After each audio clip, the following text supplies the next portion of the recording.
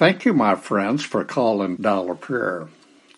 Our scripture for today is found in Joshua chapter 4, verses 1 through 9.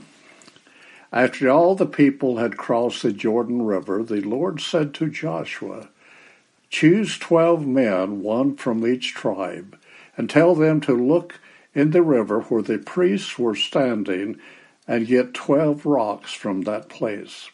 Carry these rocks with you and put them where you stay tonight." So Joshua chose 1 man from each tribe.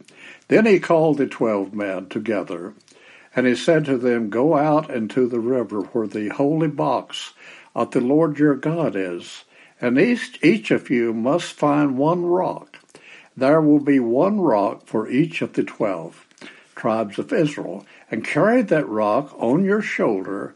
These rocks will be a sign for you in the future. Your children will ask, 'What do these rocks mean?' And you will tell them that the Lord stopped the water from flowing in the Jordan River. And when the holy box of the Lord's agreement crossed the river, the water stopped flowing. These rocks will help the Israelites to remember this forever." So the Israelites obeyed Joshua, and they carried 12 rocks from the middle of the Jordan River. There was 1 rock for each of the 12 tribes of Israel. They did this as the Lord had commanded Joshua. The men carried the rocks with them. Then they put the rocks at the place where they made their camp, and Joshua also put 12 rocks in the middle of the Jordan River. He put them at the place where the priest had stood while carrying the holy box. These rocks are still there.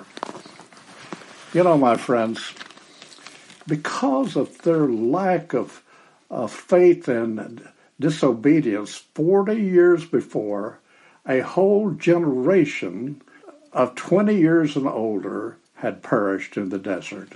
Now, a new generation of Jews led by Joshua had just crossed the river Jordan into Canaan. Let us pray. Father, bless my listening friends. And as Joshua led the children of Israel across Jordan into that Canaan, that promised land, Father, I believe it is time for Jesus to lead his people into that heavenly Canaan, a promise that has been made to all of his children who keep that connection and are looking forward to his appearing.